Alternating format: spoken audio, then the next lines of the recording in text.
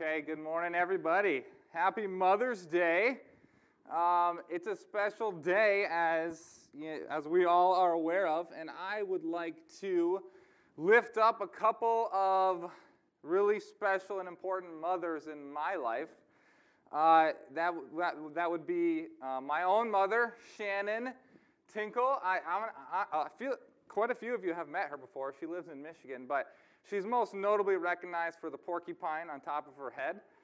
And she is, well, I am just eternal. I guess she listens to these quite often. So I'm talking to you, Mom. I love you. You are an amazing woman, and I am eternally indebted to you. And in the immortal words of Buzz Lightyear, my gratitude grows for you as I become more and more of a, further into my fatherhood to infinity and beyond. And then the other special mother in my life is my wife, Ian's son. And she is an incredible mother, incredible wife. And honestly, I'll just spare you guys, but if you want to know more about my wife, you just got to go to Proverbs 31 and read. And I'm not kidding. I'm not being facetious here. Just go down the list, check. She really checks all the boxes. So just want to lift up my own mother and my wife. So happy Mother's Day, everybody. And we'll talk a little bit more about motherhood in the message as well. So we're going to be in Philippians chapter 2. And honestly, Philippians 2, especially the beginning of the chapter, is one of the greatest portions of Scripture. I mean, the Scripture is amazing. It's great. It's the most powerful book that's ever been written. And we're about to read one of its most powerful passages. So Philippians 2, verses 1. I think we'll get through about verse 12 today. Okay, so what is going on? Right before we dive into Scripture, I want to just talk about a couple things. What's the context? What's going on? Because the way Philippians is written, you might think that everything in the Philippian church is just good because Paul is rejoicing and he's singing their praises, and it's just so positive. But that's true. It's funny because those things are simultaneously true as the church faces opposition. As Paul's imprisoned, as people preach Christ out of false motives to infuriate Paul, there's conflict in the church, serious conflict. It's kind of just mentioned in passing in Philippians 4. But then the letter of Philippians ends with this plea for unity, and so really everything in Philippians is just building up to this plea for unity. So all this theology, all this stuff that comes before is about how we be unified. I can't seem to escape when I'm reading the letters of Paul, cannot seem to escape the theme of unity that runs throughout and is so important for us today. And so really what's happening is that the church, just as we are today, is facing difficult circumstances. And so unity is something that they need, something they need to work towards. And in order to have unity,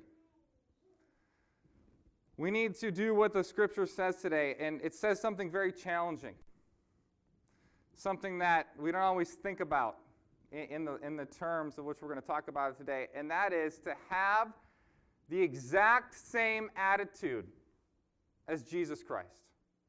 The exact same attitude as Jesus Christ. That is the attitude that a Christian ought to have.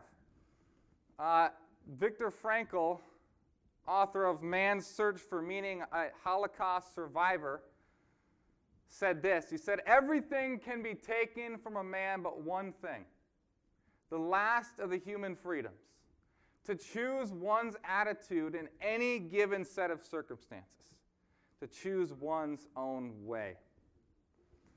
And when someone talks about the ability to choose your attitude, it just hits differently when somebody who lived through Auschwitz says it. But it's true. It's true, and we're going to read and talk about that today. So we're going to jump into the scriptures. Philippians 2:1-5 says, "Therefore, if you have any encouragement from being united with Christ, if any comfort from his love, if any common sharing in the Spirit, if any tenderness and compassion, then make my joy complete by being like-minded, having the same love, being one in spirit and of one mind. Do nothing out of selfish ambition or vain conceit.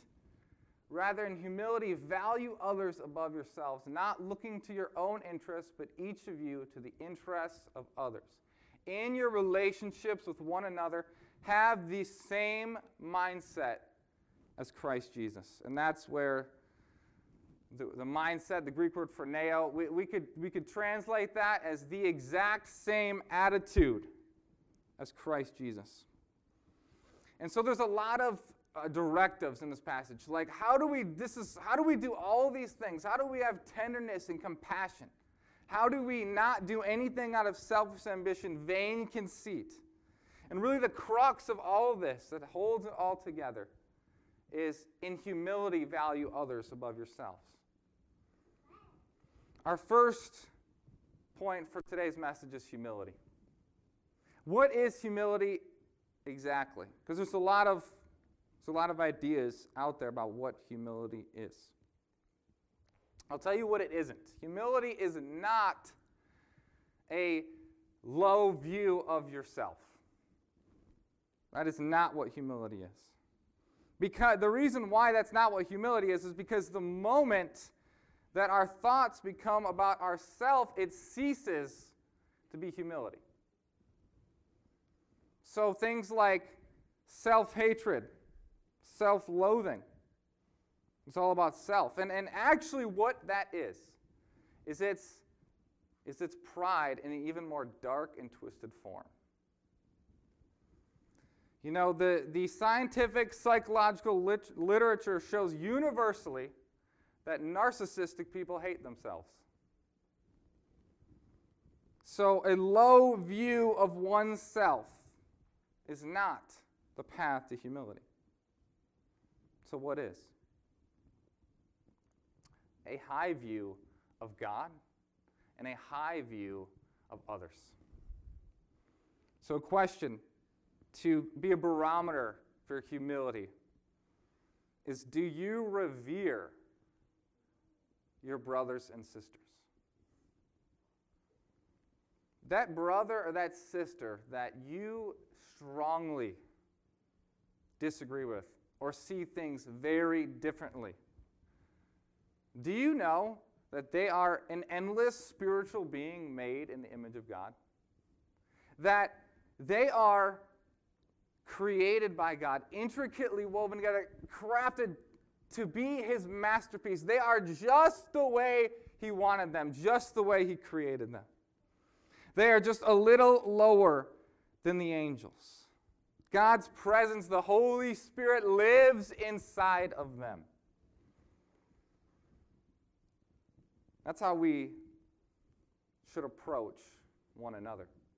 You see, this scripture said, in your relationships with one another. You know, you can have the exact same attitude as Christ Jesus in every area of your life except for the relationships, and it won't do you hardly any good. Because God's word is lived out in the context, 95% of it is lived out in the context of relationships. We have to have this towards one another. You know, another thing that passage said is to be of one mind. And what does that mean exactly? Well, it doesn't mean that we agree on every single thing, to be of one mind. And I know that because God wouldn't ask us to do something that's impossible, something that's never been done. No church has ever been able to do it. I can't even manage to do this with my own wife, the closest relationship in my life, to agree on everything. So that's not what is in scope here. And if I were to just briefly summarize what is in scope, something that helps with unity, probably more than anything else, is a unifying purpose. So are we all committed to the same purpose? And that purpose for us is to the advancement of God's kingdom in all shapes and forms, right? God's kingdom is to bring many good things here on earth and in the future. The advancement of God's kingdom and one another. And the reason why we have to be committed to the advancement of God's kingdom and to one another, because we can't advance God's kingdom without one another. And so when you're baptized and you come into Christ, you make a covenant between yourself and God, right? Jesus is Lord. When you're baptized, you also make a covenant with one another.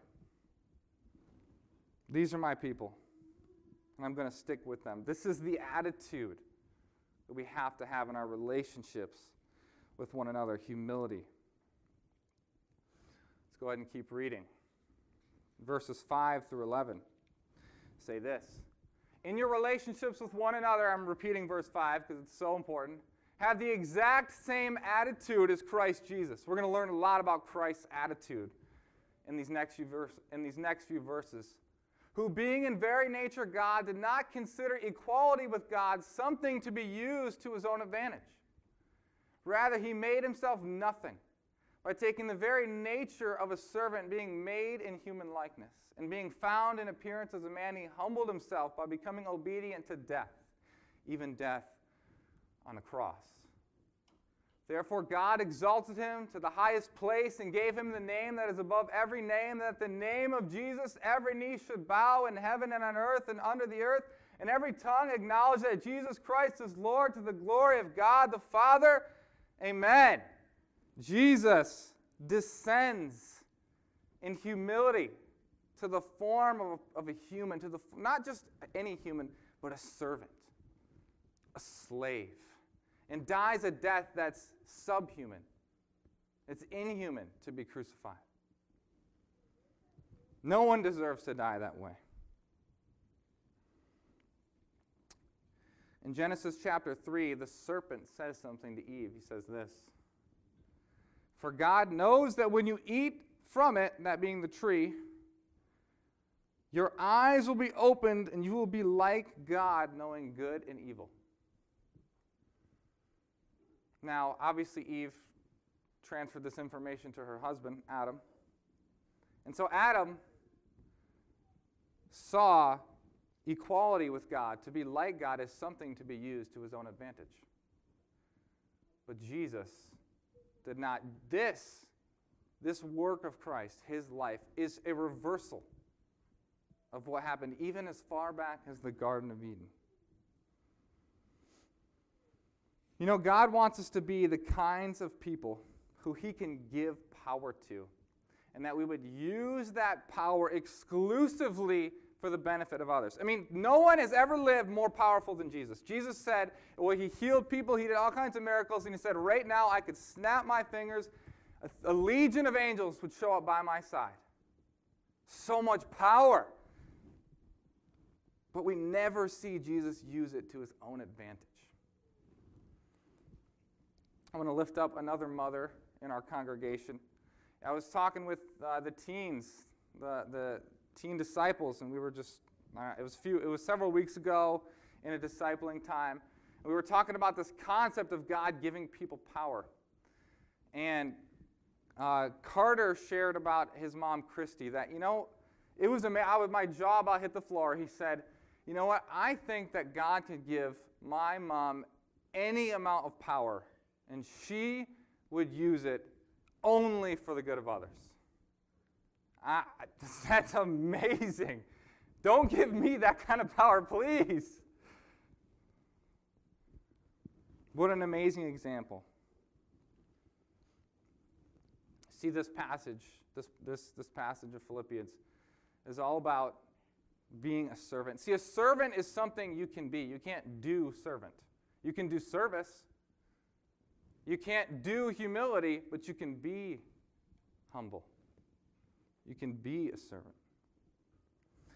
A striking aspect of this passage is that divinity is completely compatible with servanthood. They are completely compatible. They go hand in hand. And well, that's why I want to encourage the mothers on a day like this, because you are a shining example of servanthood. And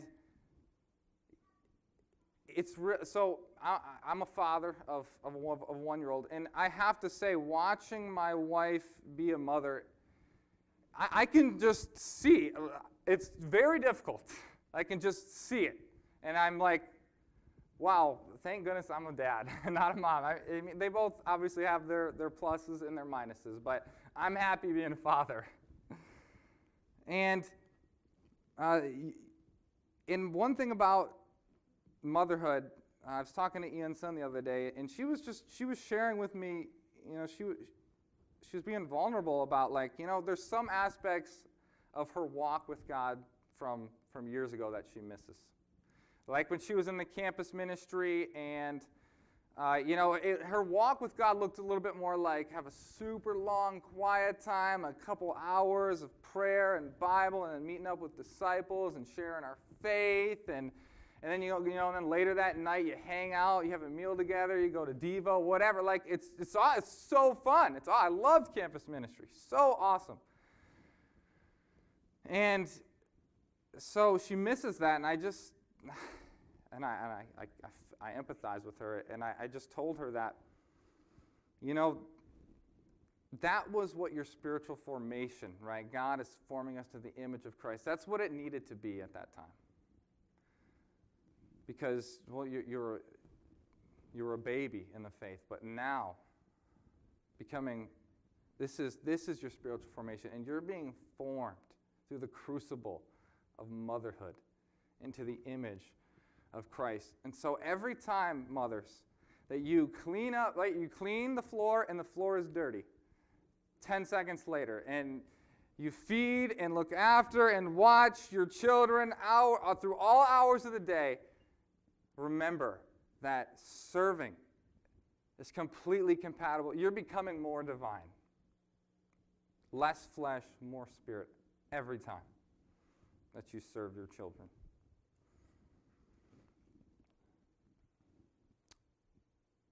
Another aspect of this passage is that Jesus really promoted the good of others. Right? He laid down his life for others. To promote the good of others is not a Christian thing. I'm not done. To promote the good of others is a good thing, but it's not a Christian thing. I'm still not done. To promote the good of others at personal expense is a good thing and a Christian thing. See, anybody can promote the good of others. Our whole world is pretty much built on I scratch your back, you scratch mine. But it becomes a Christian thing. It becomes a following in the footsteps of Jesus when it costs us something. And that's why it's hard sometimes to really invest in relationships, to really be vulnerable, to really open your heart, because that's when you can get hurt. That's when it can cost you something. And so church, in an effort to live out this passage, we need to be vulnerable with one another. We need to open our hearts to one another and invite each other in.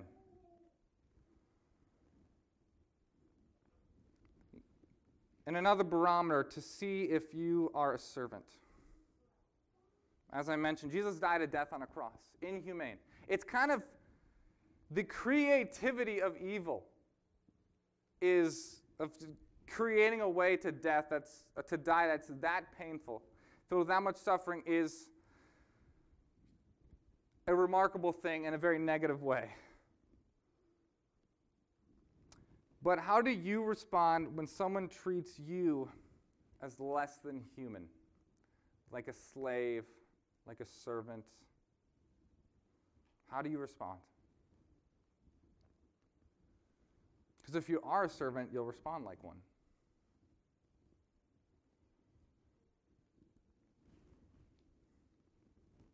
A really cool example of this attitude, the servant attitude, having the same attitude of Jesus Christ, is a woman named, she's from the Netherlands, so probably not going to say her name right, but the way that I say it is really cool.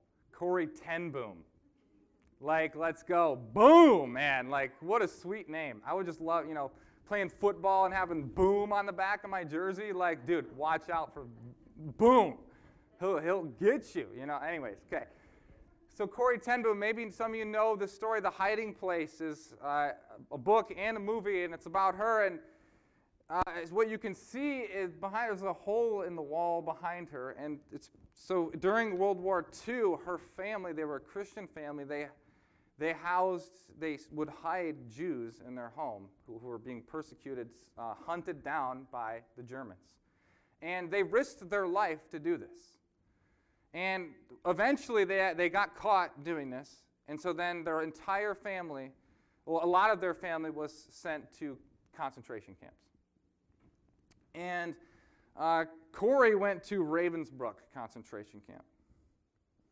And she actually was able to smuggle a Bible into the facility and was kind of like, which could have gotten her killed. Like, she really boosted the morale of the people inside the camp. And then eventually, after many of her family members that died, she survived.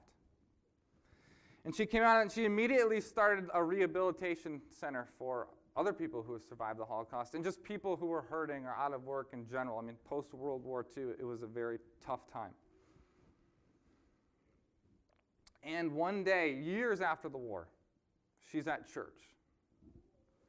And a man walks in, and she recognizes him. And he goes and he stretches out his hand, to shake her hand and say hello.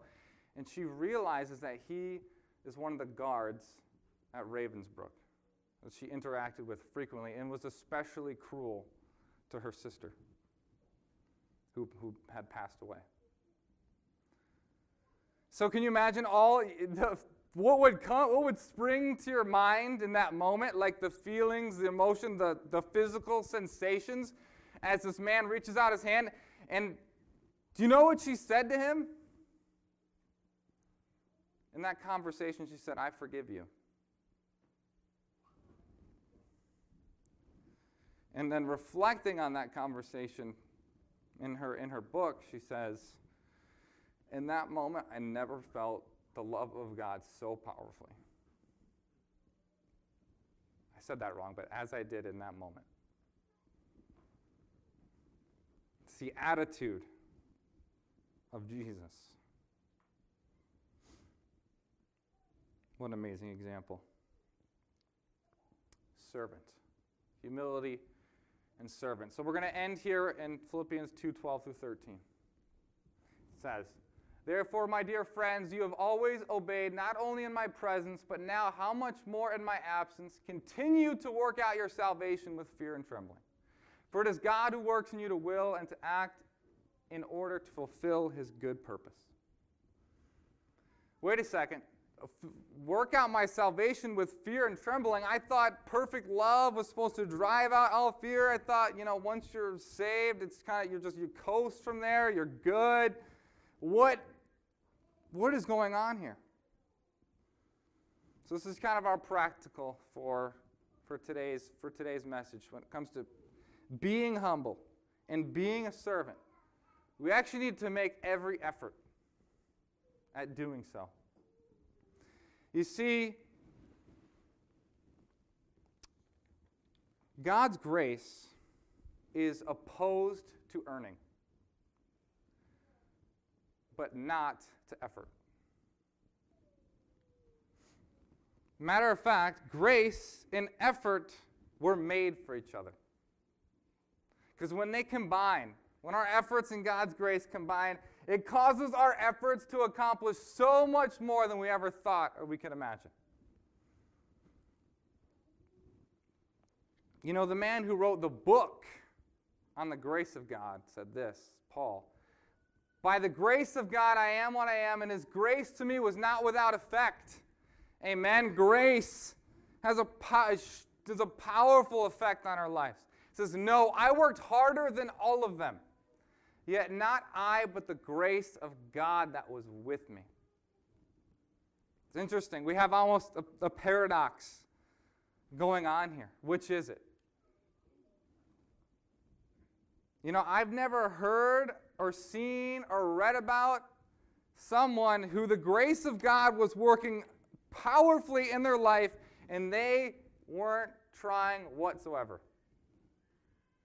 I've never seen that. And if your theology has you so paralyzed that you can't do anything, because you might do a work, you might be legalistic, you're missing out on the greatest aspect of having a relationship with God, and that's partnering with Him. You partner with Him. You know, many people think that Christianity is about having an answer to the question of what will happen to you when you die. And Christianity certainly answers that question. But more importantly, the question that Jesus went around asking in His ministry was, what if you didn't die today? What would you do? What would you live for if you didn't die today?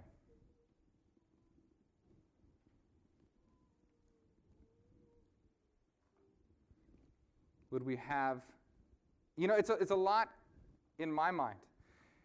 It's actually a lot easier to die for something than to live for something. You know, I'm weird, so I think about this stuff. I've played this scenario like a bunch of times in my head. What would happen if someone, you know, threatened my wife or my daughter, like in all kinds of different ways? And it's like, I would just intervene. I would sacrifice my life, no question. It's not even a difficult decision. And so all I would have to do to die for the ones that I love is muster up courage for a split second.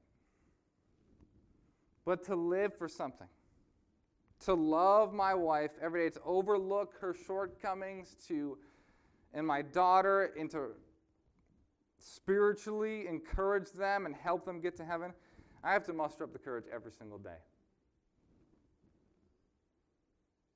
It's much harder to live for something than to die for something. And so through humility, through being a servant, through the cross, God changed the course of history. He changed our eternal destiny. God does not work in spite of difficult circumstances. He does not work in spite of difficult circumstances. He works through them. And He does this to show that it's not our efforts. It's not human ingenuity. It's His Spirit and His people. And so as you walk away from today's message, I want to share this verse with you. Also by Paul. He says, "For who can know the Lord's thoughts? Who knows enough to teach Him? But we understand these things, for we have the mind of Christ." You know, when I have, maybe you can relate to this, when I have a sinful thought, a judgmental thought, a lustful thought, so often what goes on in my mind is, just get frustrated. I'm like, I just so far from having the mind of Jesus. I'll just never get there. And that never gets me anywhere. Let's just say that. So instead of in your own mind thinking that you can never have the exact same attitude of Jesus, instead of that, start internalizing the belief that you already do. And so when I respond to those thoughts with, that doesn't belong there, I have the mind of Christ. Totally different outcome. The mind is a powerful place. Stop thinking that you can't have the mind of Christ Jesus and start believing that you already do. Let's go ahead and pray for communion. Heavenly Father, thank you for your Son, Jesus, and His example and His life and His death and the cross, His humility, His servanthood, His suffering. God, help us to just remember, internalize, and God, may it just through your Spirit impact us, encourage us, spur us on to pursue, the life of Jesus in our own lives and have the exact same attitude as him. We love you. It's in Jesus' name. Amen.